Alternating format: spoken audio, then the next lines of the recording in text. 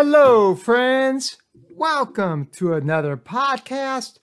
My name is Dr. Jason Wiggins, and I am your Gen Z and Millennial expert. Today's date is January 13th, 2021, and this is episode, I believe, number 87. So thank you very much. Happy Hump Day, middle of the week. We're over the hump for the weekly grind if you're working a Monday through Friday shift. If you're starting on a Wednesday and today's your Monday, well, happy Monday. If today's your Friday, then happy Friday. I'm glad to be here today, and I'm excited about a great podcast today. And so what I'd like to talk about today is, when we're young. When I was young, I was always told that if you grow up and you work hard, you can be anything you want. Everything takes hard work. That was ingrained into me as a young child back in the early 80s. Anything is possible. You can get anything you want as long as you work hard. Work hard, work hard, work hard. That was what I was always told from school, from parents. I mean, even the little things. When I was in first grade, I remember a teacher telling me, because my penmanship was absolutely horrible. I had terrible penmanship. And they said, Jason, you're never going to be anything in life if you don't have good penmanship. AKA computers, thank you very much. I no longer need great penmanship. Yes, of course, I need to know how to write, and I write well, but my penmanship is terrible. It was interesting because people always said, you got penmanship, a signature just like a doctor. I guess that's why I had to get a doctorate degree, so I could justify my poor penmanship. As we talk about hard work, we talk about Gen Z and millennials and the American dream. The American dream was built on hard work. You think about the wage disparity from the early 60s to now 2021. Inflation has played a key role in how much the dollar is worth today versus what it was in the 1960s. Think about this for a second. In the early 60s, maybe 50s, you could have a family of 8 and have one breadwinner and have a house and food on the table and entertainment. That was how things were. My grandparents, they had 8 children, including my dad. They had one house and they had one income. That was the norm then. Now you need both parents to work, and you can barely get by, depending where you're at, in what state you're at. Here in California, not only does it take 2 people to be breadwinners, but to live a nice, modest lifestyle, you have to make almost over $200,000. That is completely insane. When you look at the American dream, what does that constitute for millennials and Gen Z? It constitutes through hard work. Is hard work going to get you the house? Maybe, but it depends where you live. And now I want to talk about, who do you think would consider themselves the hardest worker? Do you think Gen Z considers themselves the hardest worker? Or do you think millennials think of themselves as the hardest worker? I'll give you a second to think about that. Well, Gen Z actually thinks they are the hardest worker. But the key thing is, they think they're the hardest worker when they want to. That means they don't want to be told when they have to work hard. They want to do it within their own mobility. They want to determine when they want to work hard. But when they work and they want to work, then they work hard. Now let's go back and talk about the American dream again.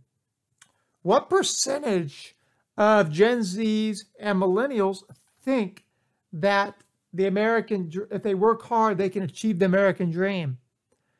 Well, surprisingly, they're both right around 70-80%, but it also depended on how much income their family made. So if they came from a income that made over $100,000 within a household income, then they thought that it was more likely that hard work would achieve the American dream.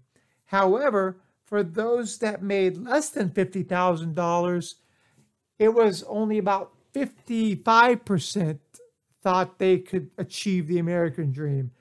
It just depended on the economic situation of their household that they come from. Now, let's take this into context for a second. Hard work. What does hard work entail? Hard work entails the idea of motivation, that you can achieve something. It's a risk versus reward. The more harder you work, then the more likely chance you will get what you want out of that hard work. And in many cases, that's achieving the American dream. Now, the American dream has changed over the years. To some degree, it has stayed the same. It stayed the same when it comes to what people want. And that's typically they want to live in a house. They want a single household family home where they can mow the yard, kids can play in the backyard, and maybe even that white picket fence. But truth be told, the American dream now can also include living in a condo that may not have a yard, but it does have HOA, and they pay for the grounds to be kept in an orderly fashion. Now, especially in California, the American dream has to be deviated a little bit, because the houses in California will run you on average of $600,000 to $1 million, depending where you want to live. Now, if you go to other expensive places in the world like Sydney, Australia, or some of those places, again, the standard and the cost of living is extremely high. But getting back to Gen Zs and millennials about how hard they have to work to get where they want to go, let's think about for a second. Gen Zs are willing to work hard because they were born and they were raised during the recession back in the late 2000s, so around 2007 to 2010. So they grew up seeing their family struggle for various reasons. Maybe there was job loss, or they got one of those adjustable rate mortgages and they had their home taken because they couldn't afford those payments, because the interest rate was never reduced like the banks said they would be. And then once all the houses started going bankrupt, there was definitely no interest rate to help them. And so they were not able to refinance. So Gen Z saw that.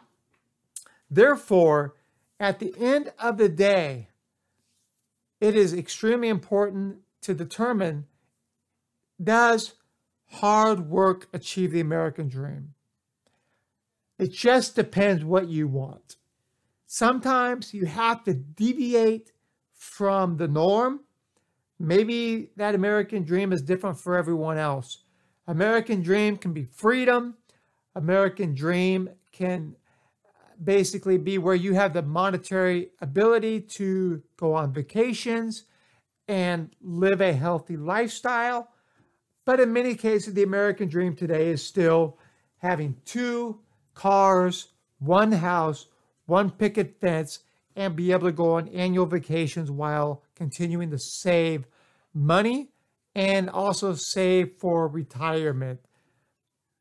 However, no matter what anybody says, don't ever think that you don't have to work hard. because I always say sometimes it's better to be lucky than good, but to be lucky also means you have to put in the work. You have to put in the effort.